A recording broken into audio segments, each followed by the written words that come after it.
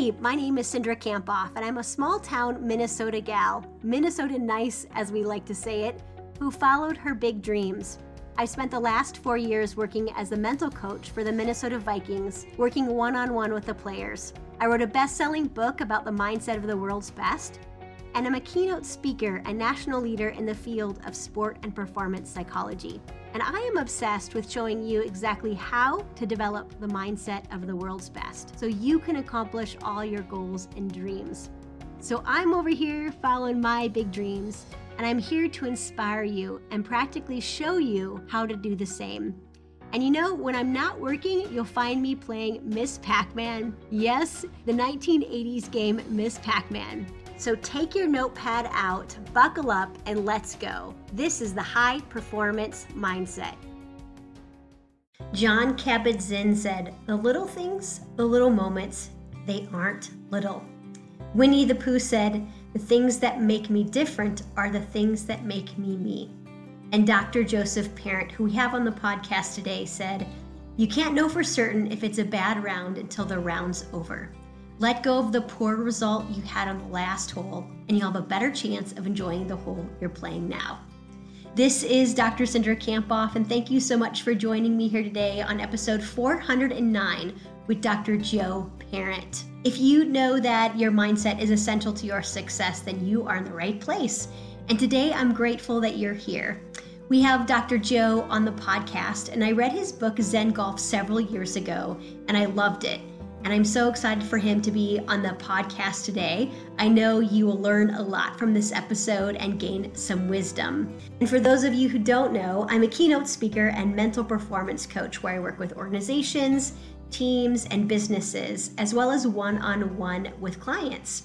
So if you are looking for someone to help you level up in 2021 or be your best more often, just reach out to me at cindra@cindrakamphoff.com. That's my email address there, and the offer is always there.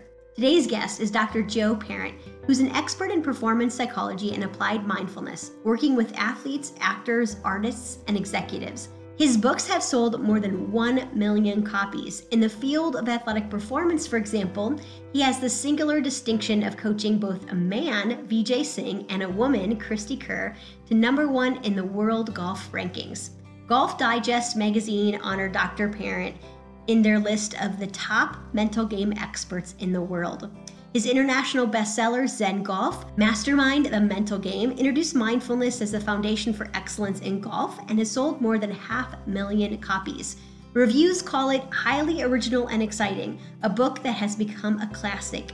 Other popular books authored by Dr. Parent include Zen Golf, How to Make Every Putt, Zen Tennis, The Best Diet Book Ever, and his latest, A Walk in the Wood, Meditations on Mindfulness with a Bear Named Pooh. In this episode, Dr. Joe and I talk about his PAR system of continuous improvement, what he sees the best in the world doing, and how we can replicate that, how mindfulness is a state of being and a practice, how your mind can be like a time machine and what to do about it, his ninja system of behavior change, and why you need to give up control to get control.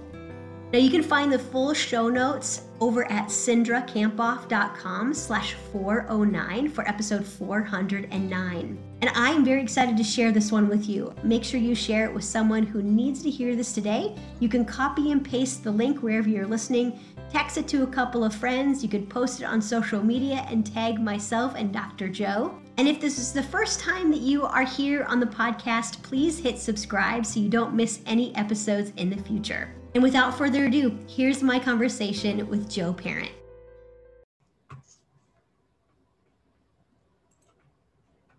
Dr. Joe, thank you so much for joining me here on the High Performance Mindset podcast. Can't wait to talk to you. There's so much that we're going to cover in this interview, and I'm just grateful to spend time with you and to learn more about your principles. And one of the books I read many years ago was Zen Golf, and I'm really looking forward to talking to you about this as well as your other great books that you have. Thank you. It's a pleasure to be on here with you and to meet you face to face, if not in person. Yes, exactly. It feels close to in person. Dr. Joe, just get us started and tell us a little bit about what you're most passionate about. Number one, you know, I got started in college. I was always a science and math whiz in high school, and I went to Cornell in the School of Engineering. But something happened while I was there, and I decided I wanted to focus on what was most important to me. And I realized that it was less important to me to invent a cleaner running engine to reduce air pollution, Okay. but better to help people have cleaner running minds to reduce mental pollution. I like it. So working with my own state of mind and others, so I transferred into psychology. And I knew I didn't want to go to abnormal or clinical psychology and become a therapist. I felt like ordinary people have enough stuff going on. So I majored in social psychology. That was my focus. Not long after that, I got involved and interested in Eastern wisdom traditions, Okay. particularly Buddhism. Yeah. And met a couple of my main Buddhist teachers and was introduced 50 years ago. So, you know, before it became currently in vogue, to mindfulness practice, mindfulness and awareness practice. That's what has been the basis of everything that I've done. So initially it was working with mindfulness and awareness practice for presence and self-discovery. Okay. Also for stress management. The golf connection came when I was teaching a program and a young golf pro came to attend it to learn about mindfulness. And I said, "You're a golf pro? This is cool. Let's go out on the golf course." Because I'd played since I was a teenager, but wasn't that good. And we get on the course and he says, "Okay, tell me what my mind is doing on the golf course." And I said, "I got a deal for you. I'll tell you what your mind is doing on the golf course if you tell me what my body is doing on the golf course." He became partner. He gave me some instruction. I helped him understand the mental game. And that led to him inviting me to do clinics with him. And that was really the stepping stone to my getting into sport psychology. I'd already been working with individuals and with businesses, consulting on communication skills and leadership and stress management and handling the challenges of change and working with habit change based on mindfulness principles. But then to take this out of the office and onto the golf course, that was fabulous. So that has been my passion for the last 30 years, and started working with pros for the first time about a little less than 25 years ago. Not long after I started, one pro led to a higher level pro, led to a tour pro, and then in 2002, just shortly after Zen Golf came out, I started working with Vijay Singh and helped him get to #1 in the world in the middle of Tiger's reign. He was the only one who broke through in a solid 8-year period when Tiger was #1 in the world. A few years later, Christy Kerr got in touch with me, and I was very gratified to help her get to #1 in the world as well. So it's been a privilege to work with great athletes in that way. Now, my sister has been writing and editing children's books for Disney for over 20 years. And a woman editor at Disney had read about a Japanese practice of getting back to nature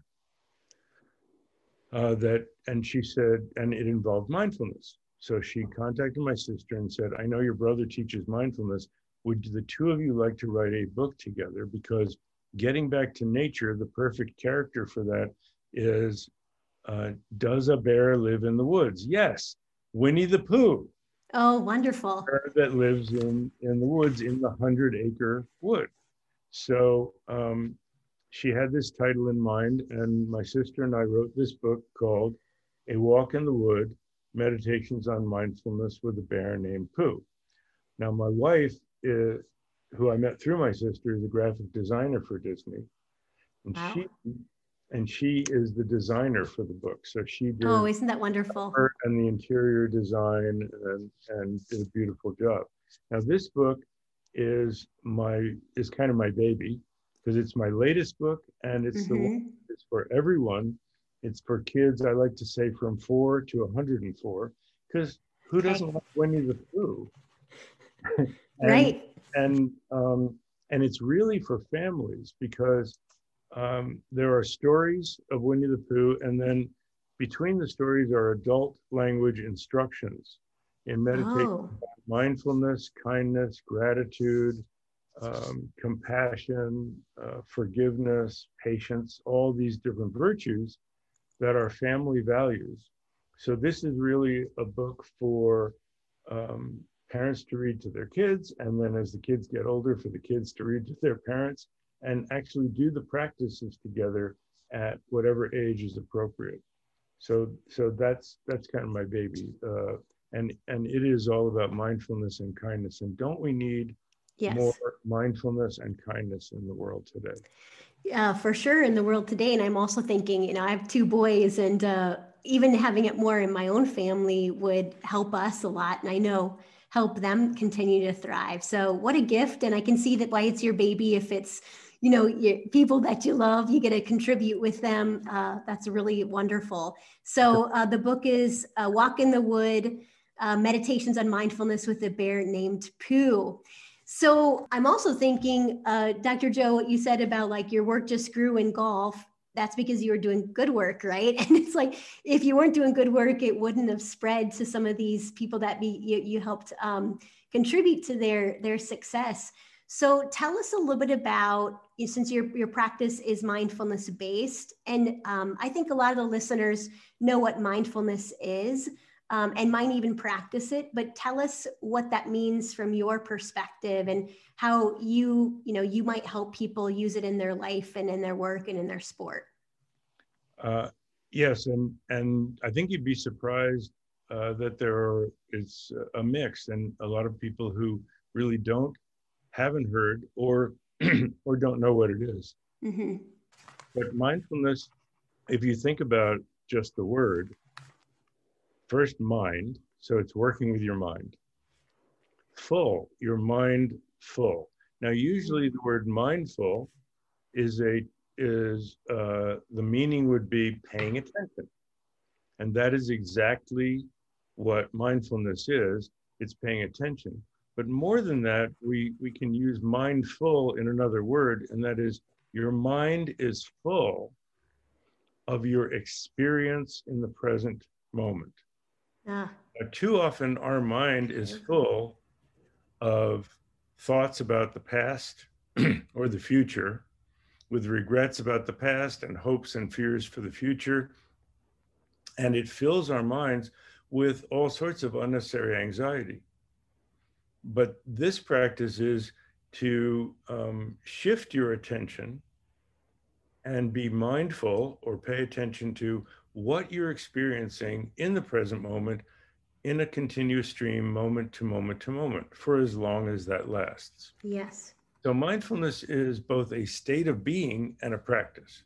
Yeah. So the state of mindfulness is presence. Mm-hmm. The practice of mindfulness is noticing when you're someplace else, that your mind has wandered and gone to the past or the future. And I try to explain that your body is always in the present. Its location in space is here. Its location in time is now. Your body is always in the here and now. But your mind is a time machine. Yes. And it can go to spend a lot of time in the past and future. For our peak performance, and this is the High Performance Podcast. Yes. So for the peak performance, your mind and body need to be synchronized in the same place at the same time, focusing on the same things. So the only place you can do that is the here and now, because that's the only place your body can be. Yeah. Training is very, very simple easy, as my teacher said, easy to do, hard to accomplish. And Yeah. the easy to do part is just noticing, waking up. There's a moment when we all wake up from a daydream. Otherwise, we'd go off in one and never come back. But waking up from the daydream, in that moment, we make a choice. Do we continue on in it? Do we go into a different daydream? Or do we come back to what we were doing? Because the interesting thing for me is the ancient Indian language from 2,500 years ago, the word to describe mindfulness is sati, and it means remembering what you are doing. Oh, We all have perfect. that experience that Oh, we yeah. were headed for the kitchen, we got a little distracted, Yeah. and then we finished with that, went to the kitchen, and we came in and we go, okay, What am I doing? why did I come in here? I That just don't happened to me this morning, Joe. I don't remember what I was doing. That's a lack of mindfulness. Mm, So remembering what you're doing is this capacity to keep track and pay attention. The keeping track is the awareness. The paying attention is the mindfulness. So mindful awareness okay. is paying attention and Mm-hmm. noticing when you've wandered and coming Okay. back to that object of attention. Yeah. So that, in a nutshell, is the practice of mindfulness. Now, the best anchor for that Mm-hmm. is not just your body, the physical body, but the process of breathing, because Okay. breathing also relaxes you. As you know, as a sports psychologist, when you inhale, that energizes. When you exhale, it activates the relaxation part of our system. So nice, full, deep exhalations tend to settle us and relax us, because when we're under stress, our energy moves up in our body and faster. So we use our breathing to counter that by slowing everything down and moving our energy down, like out of our head and into our Yeah. body. Yeah. And Good. that's what people in sports performance and in business performance, they overthink things. They Mm-hmm. get in their head and they Yes. lose connection with their body. Yeah. And that's when performance suffers. Yeah. Oh, I could ask you so many follow-up questions to what you just said. I think, Dr. Joe, like what's helpful, I want to point out is what you said. It's like a skill and a practice. So it's something that you develop. Makes me think of a skill, but then it's the practice of being mindful. One other thing, Mm-hmm. people get confused, and here's good news for you. People think, well, distraction is my default mode. I have to find this mindfulness. I have to find this Ah, ability, okay. ability to stay present. It's not something that you have to find. It is our natural state of being. Our natural state of being is that our mind and our body are simply here. Hmm. What happens is distractions overlay that with confusion and take us away. But that's why, because it's our natural state of being, that's why we wake up from a daydream. There's a gap in the thought process. And where do we find ourselves? Awake Sure. in the present. And we find ourselves not someplace else, but in the present moment. So that's the default state. You don't have to figure out how to be present. You already are. The skill is the training yourself to return to that, to have that intention that I won't just stay in distraction. When I Good. wake up from it, I won't go Mm-hmm. back into the daydream. I'll return to what I'm experiencing in the present. And that's the practice. Excellent. So, a couple of questions I have to follow up that is, when you think about goals and goal setting, and I'm thinking about even some of the best in the world, right? They have some goals and what they'd like to do. Where do you think that fits in with mindfulness? Because that's maybe thinking about the future. So, what are your thoughts about where does that come into the practice of mindfulness? That's a great question. And I want to start by quoting one of my Buddhist teachers who came over from Tibet in 1970 and started teaching in America. And he said, you have your vision and then you adjust. Mm, So awesome. goals are Yeah. vision. Mm-hmm. We need to have a vision, Mm-hmm. otherwise we don't have direction. Mm-hmm. Okay. And it said that vision or wisdom And skills are like two wings of a bird. If you have the skills, but you don't have a vision of how you're going to apply them and where you want to, and what you want to accomplish with them, they don't help you. If you have the vision of what you want to accomplish, but you don't have the skills, you won't get it done. So you have to have both together. Now, the idea of vision is goal is that's your goal. And goals are something that aren't necessarily objective or measurable. Okay. Objectives are measurable. So they are the stepping stones in the direction of your goals and your vision. Now, you can consider a goal being number one in the world. Sure. In a particular sport. That's your goal. But you can't go from number 180 to number one tomorrow. You need to have the stepping stones so that that's the vision. Now, what's the difference between getting ahead of yourself and fantasizing about being number one? Yes. Staying in the present. Okay. If you can have a vision, and I remember Gary Player visualizing himself holding the trophy at the end of a major tournament, and he saw himself and he said, okay, everything I do, I want to be in the direction of fulfilling that vision. But he didn't just play golf, spending the whole time imagining himself holding a trophy. No. He used that as his inspiration, and then did the stepping stone. So your vision for the future and your planning, you have to be able to plan, but you have to know the difference between I'm in the present and aware of my circumstances in the present and what I can do as next steps. That's a very important phrase, next steps, and know that what I'm doing in the present is planning for the future. But I also know that these plans for the future are subject to change because the future is unpredictable. But so I have my vision. I'm ready to adapt and adjust. And I have my next steps toward that vision. And then after you do the next steps, you pause, reevaluate, maybe adjust your vision if you need to, and then start again. In Japan, it's called Kaizen, or the path of continuous improvement. Oh, sure. And I brought that out in Zen Golf as the PAR approach, or PAR system, preparation, action, response to results. You prepare. If it's a business presentation or if it's a round of golf, you do your preparation, or a golf shot. You do your preparation. You visualize what you want to accomplish. You feel and check off the boxes of what you need to do to accomplish that. Then you go to the action part. So that's preparation. Then action is, can you act with minimum self-interference? Can you get out of your own way and perform to the best of your abilities through commitment and freedom and trust? And then the last part is, how did it go? And that's response to results. So PR, action.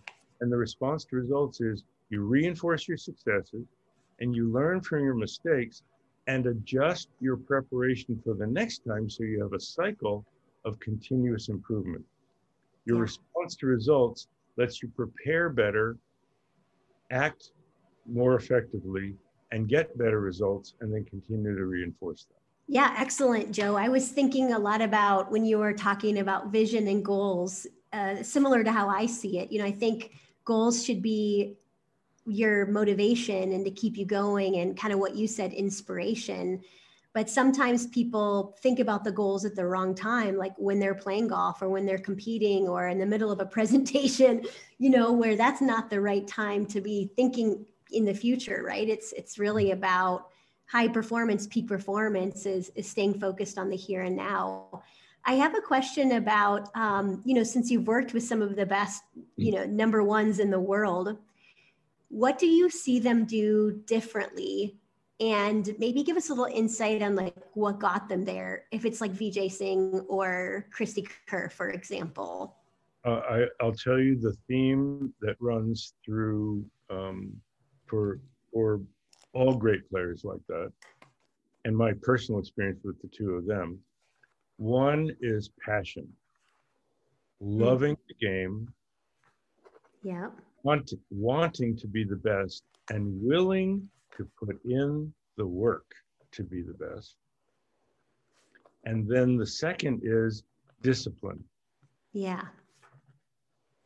The quality of the routine and the willingness to commit to it, and that level of commitment, and trusting their own skills. That's the third part, trusting their own abilities.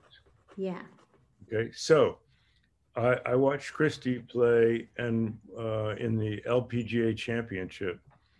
Her routine was the most consistent you could possibly imagine. Even after, on the last hole, she had an 11-shot lead and Wow. still did her routine to a T, birdied the last hole, and broke the record for margin of victory in the LPGA championship. And we assessed her tournament, and for, let's see, about 260 shots or more, there were only 6 shots in the whole 4 days that she did not hit with full commitment. Wow. 6 That, out of the 260. yeah, that, Yeah. and Okay. about 98%. So, Wow. so Wow. that level is what sets records. That level of Mm-hmm. commitment and trust, that level of discipline in the routine, both pre and post shot. And when I talked with VJ about something, he said, "I don't want you to check on me. I will do it. If I feel like this is going to work for me, you can be sure I did it." And we talked about a change in his language and Mm-hmm. what he was looking at and focusing on before shots. And I didn't check with him. I checked with his caddy. And I said, after about 2 weeks, I said, "How's he doing on that change?" He said, 90% change Wow. after 2 weeks. That's how willing and able to make those changes. And you can see that in all great players. And this is what I wanted to share with you. They aren't satisfied no matter Mm. how well they're doing. They always want to excel and see, what could I do better? So Mm. they're not complacent. If you want to be a champion, you can't be complacent. Mm. I think that's so powerful. And also, I'm thinking a lot about this doesn't just relate to golf. I mean, it relates to all sports, but really all people at the top of their game or their top of their business. It's like this constant, never ending improvement. But the thing I heard you say there was always excelling and learning. Now, I didn't hear you say like beating themselves up for the mistakes they made, just like this more of this learning mindset. Joe, we did a study last year where we interviewed elite, so they're all pro athletes. We interviewed 18 of them about how they developed their grit, and actually the way they described grit was exactly what you said, like passion.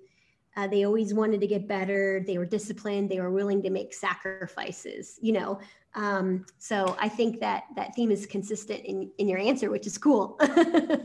And language is important because what you said, beat yourself up. I mean, I have a chapter in Zen Golf Yeah. called Fire Your Evil Caddy. And I do an exercise with people and say, what if your caddy just before you teed off said, "Oh, everybody's watching, so try not to screw up. And, just get it over with. I mean, what are you waiting for? I'm sure you're going to mess this one up." And I said, Yeah. "How long do you want that guy as your caddy?" And everybody answers, they're already fired. I said, "Okay, now, how often have you said those things to yourself?" And in the room, there's this murmur of, "Oh, yeah." And Right. that's why you carry this evil caddy around with you, judging yourself and criticizing yourself. And the key is Yeah. the language. I don't say, "What are your strengths and weaknesses?" I say, "What are your strengths and where are there areas with room for improvement?" Okay.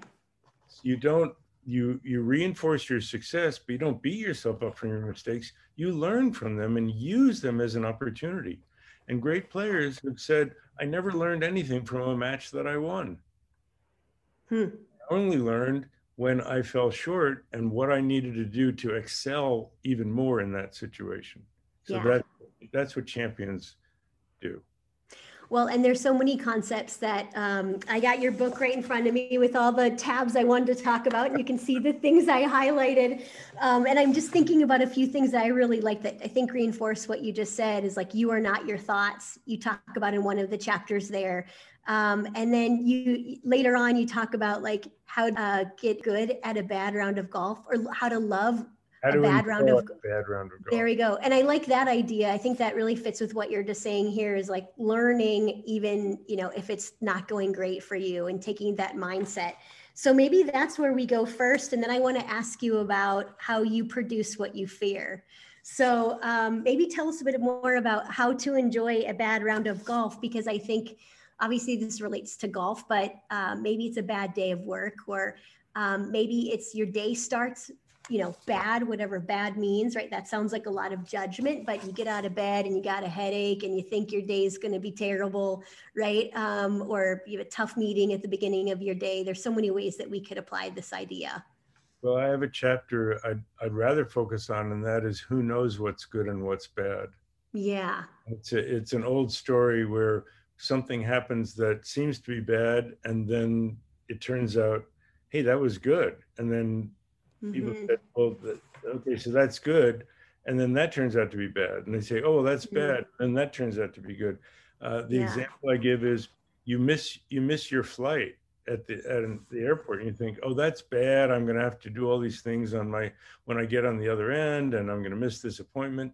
And you're sitting at the bar and commiserating with somebody next to you, and they say, and what is it that you do? And you end up meeting somebody that's a connection that gets you a much better situation, and and a huge contract of business. So who knows what turned out, what was good and what's bad. So how we think things are going to turn out aren't always that way. And if you have that round of golf, one of the things that what usually happens is you go in thinking, I found the secret. Oh, I got this one swing feel, this one key, and that's gonna take me all the way. Or you think, oh, I got this. I made this comment at a presentation, and it went over really well, and I'm going to use that in my next one. And you get out there, and it doesn't hold up.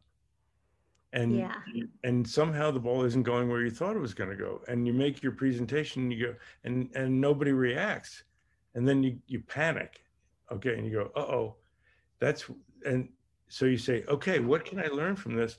Not to take things for granted, to understand that everything's always changing, not to bring something canned and something that you're trying to copy from a past experience to a next one. There is a learning opportunity. And you can have one bad round of golf that you find, and you're working and trying to find your key, and you find a key that leads to a dozen great rounds after that. Yeah. How bad a round was it? Was it bad, or did it turn out it was good that happened to you, because look what it led to?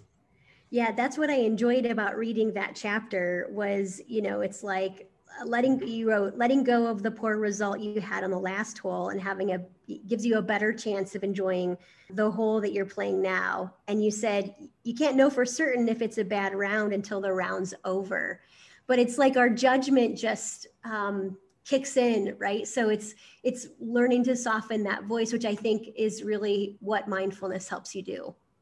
Absolutely. And realizing that judging voice. And I remember I listened to one of your podcasts about judging. Yeah. And the question came up, why is it bad to judge? And the reason is because we focus so much on the negative, right? You can roll in 6 5-foot putts in a row, and you miss the 7th one. What stands out in the round? Oh, I can't believe I missed that easy putt. Wait a minute. Yeah. What about all the other ones that you could take credit for? You see, we have this expectation. I'm supposed to do things right. Yep. If it goes wrong, it's a big deal. Uh-huh. I want to say, you know what? Why don't you make a big deal out of how right things go sometimes? That's wonderful. And give yourself some rewards for doing those, instead of always beating yourself up and judging. So That's when I came up with the ideal habit change system. Okay, let's talk about that. And then I want to go back to Zen Golf because I got these tabs in here. I've got to ask you about, but let's talk about habit change. This is in Zen Golf, and it's the chapter Pebbles in the Bowl. Okay. And it's a habit change system that I trademarked as NINJA, NINJA. And it stands for necessary intention and non-judgmental awareness. Mm-hmm. And I'll make it very simple. Okay. Necessary intention. You need to want to change. You know, we psychologists have a joke about how many psychologists does it take to change a light bulb? Only one, but the light bulb has to want to change. So we know that somebody has to be motivated. Yeah. Have the discipline to change their habits. But the second part is the easy part, non-judgmental awareness. And that is, if you beat yourself up, you only feed that habit, you fuel it. Yeah. So instead, we just mindfully keep track how many times I did a habit I'm trying to refrain from. Okay. And how many times how many times I did a habit I'm trying to cultivate. And so each time you do it and reward yourself for cultivating, or don't judge yourself for when you did it, but know that your intention is to do less of them, you will move in the same way that plants turn towards the sun. It's a human being's natural tendency to move in the direction of their intention if they stay out of their own way. And that's where the non-judgmental awareness comes in. It's simply being mindful of what you're doing while you're doing it and not judging yourself of what you should be doing differently. Okay? Yeah, perfect. I was listening to an interview with BJ Fogg. I don't know if you read his book called Tiny Habits, and he was talking about... I heard the interview too. Yeah, one of the best ways to reinforce your habit is to celebrate what you just said. And he said, like, think about when you're watching your favorite sports team, and at the end they score a field goal or win at the last shot, and he asks the people to think about, or the audience to think about, like, how would you celebrate? And I was thinking that I would celebrate like, yes, with a big pump. So I've been trying to do that when I've been thinking about habits too, and just like reinforcing my own habits, is celebrating those, which you basically, said, along with the non-judgmental awareness and not beating yourself up. It's amazingly powerful, and it works for physical things. It works for speech patterns, and it even works for thought patterns. Like sometimes I'll pre-rehearse what I'm going to write in an email the next day. Okay. And I've already okay, so once or twice it's valuable. Once I pretty much have it, I don't have to keep replaying that thing. And it's not, but since we put energy into it, it creates a little neural tape loop in our brain, and there it goes again. So just by saying, you know what, I'm done with that. I don't need to count it. I don't need these anymore. Each time the tape loop starts, when because I'm mindful of it and I set my intention, I simply go, oh, mentally, oh, that's one. Then time passes, oh, that's two. And it's amazing how few come back after that.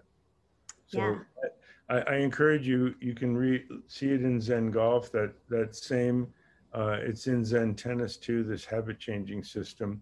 And and it really, really makes a difference.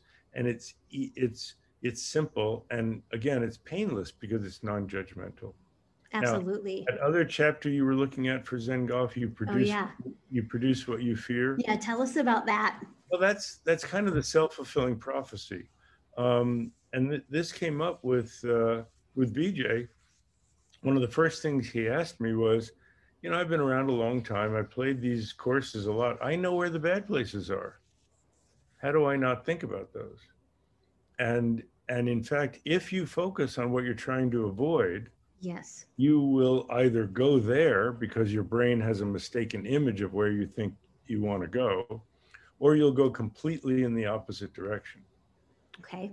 Now, in golf, there's a tendency that we produce what we fear, because if we're afraid of missing a putt, for example, we get very tentative and kind of decel when we get to the ball and get kind of guidey rather than trusting our stroke. Huh, we're afraid we're going to miss it, we miss it. If we're afraid of hooking the ball, we kind of don't want to go so far to the left. That's the direction the hook goes. And our body stops moving, our hands flip over, and the ball goes to the left. So very often, the thing that we're trying to avoid is exactly what we produce. And that, Yeah. and that happens in business as well. If we're Mm-hmm. worried about losing a client, we act Yeah. very needy, Mm-hmm. and the client sees that and says, if these guys are worried about losing me, what else should I be worried about? Absolutely. And they go somewhere Yeah. else. So it's important to know what your limits are, be aware of your capabilities, but then trust those capabilities and pre-accept the full range of results.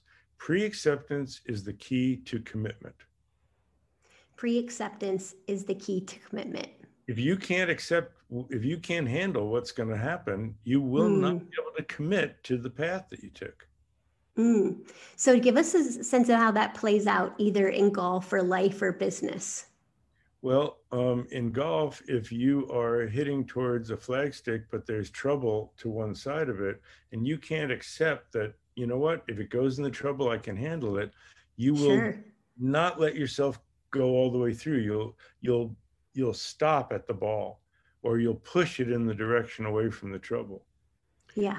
If you're afraid of of losing a client, and you say, you know what, I'm gonna present what I think is best for this client. And if they decide that our company is not the best for them, well, maybe they're not the best client for us. And then you're going to present with confidence.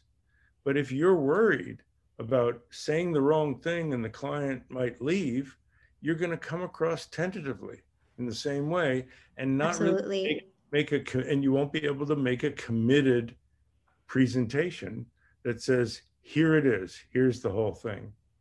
And then maybe you're holding something back and not trust you.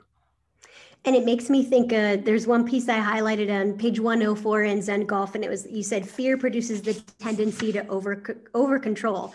So the first step towards going beyond fear is acknowledging it. We can recognize our fears and learn to choose how we respond, rather than to automatically just react to them. And it makes me think of one other thing I really liked in the book, which is you talk about giving up control to get control. Tell us a bit about how that's important in your work in general. Well, that's essentially the same thing, that if you feel like you have to control things, it kind of means you don't trust it. You Yeah. know, in our ordinary language, what would we describe as a control freak?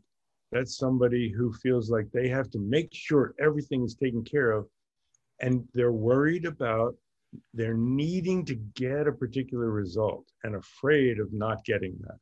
And that's what I'm saying. Pre-acceptance, saying, I can handle. Yes, I have a result that I'd like. I have my vision, but I Sure. can handle however things are going to turn out. And I can adjust and adapt as things play Exactly. out, because I can't ultimately control the goals. And there's a lot of uncontrollable factors there. Life is a lot of life is beyond our control, and your level of success is not going to be as much what happens to you as it is how you respond to what happens to you. Excellent. So, Joe, how would you answer this question? Like, what advice would you give to somebody who wants to either get to the top of their game or stay there? Well, I think I've talked about all the things you need to do to get to the top of your game, and that is to have that vision and the discipline and commitment and passion to work hard to get step to step to step to step on the way to that. How do you stay there? Not being complacent about staying there, but always wanting to get better and get to and do more. And then to really stay there, say, this is what I've been able to accomplish. How do I help others accomplish what they're trying to, as well as I was able to? And when you can expand to others, then you really stay at the top of your game.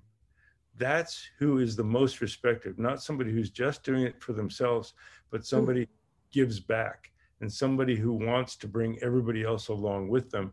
That's what a leader is. Not somebody who accomplishes for themselves, but somebody who wants to accomplish for the whole organization. Excellent. So Joe, I could have you back. I need to, because I'm thinking we could keep on talking for a couple of hours.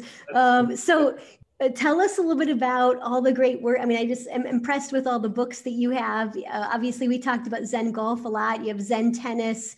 You have a diet book, the best diet book ever, The Zen of Losing Weight. And then your new book, A Walk in the Wood, Meditations on Mindfulness with a Bear Named Pooh. So tell us where we might get any of these books and other things that you could offer to those who are listening. I think the simplest thing to do is go to my website. That's Dr. Joe Parent, DrJoeParent.com.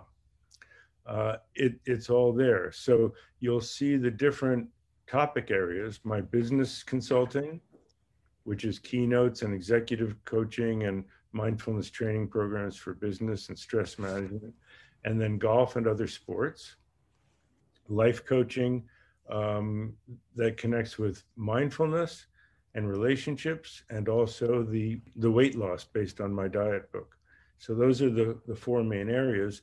And then the services, as I just talked about, I do virtual coaching like, Zoom and FaceTime and Skype and WhatsApp around the world, both for golf, for other sports, and for business consulting and executive coaching. I also teach in person at the beautiful Ojai Valley Inn in Southern California, but you'll see all that on the website. You'll see my books, videos, audios. I have a Zen Golf app that it's not an interactive one. It's a library of all my audios and about 100 videos. Wow. So all of those are available. And I have a YouTube channel, same name, Dr. Joe Parent, where you'll see, and you can listen to and participate in my guided mindfulness sessions. And those guided mindfulness sessions are ones that I do on Zoom every 2 weeks. So if you sign up for my free quote of the week, you'll get notices of when those sessions are, or you can find it in the free resources at drjoeparent.com. But I send out a golf quote, a golf video tip, and a life quote from the diet book or the Winnie the Pooh book every week. Oh, excellent. And I checked out those videos on YouTube the other day, and I thought they were really powerful, that you could actually go right now and listen to a mindfulness session or an awareness session or some compassion meditations with Dr. Joe. So website again is Dr. Joe Parent, and you can find all the resources we just talked about there. Joe, there's several things that I wrote down that I'm going to just work to recap. I enjoyed what you said about how mindfulness is a skill and a practice. And I think that's helpful for people to know. When we were talking about what the best of the best do, and that they're constantly working to improve, they have passion, discipline, they're willing to make sacrifices. But then I also heard in that they learn, right? That they're continuously growing and not beating themselves up or judging themselves. And what we also talked about is your ninja system of habit change. I think that's powerful to really take this kind of non-judgmental awareness when you're trying to create a new habit. So Joe, thank you so much for joining us. I'm grateful that you've been here. Do you have any kind of final advice or comments for us? I think we've covered pretty much everything, and I'm really happy to have been able to participate in the program. I do really want to invite everyone to participate in these guided mindfulness and compassion meditation sessions. And again, you can find all that on drjoeparent.com. And it's a pleasure meeting you virtually. I hope we our paths cross in person sometime. And thank you for having me on. Thank you, Joe. Way to go for finishing another episode of the High Performance Mindset. I'm giving you a virtual fist pump. Holy cow, did that go by way too fast for anyone else? If you want more, remember to subscribe, and you can head over to Dr. Cindra for show notes and to join my exclusive community for high performers, where you get access to videos about mindset each week. So again, you can head over to Dr. Cindra, that's DrCindra.com. See you next week.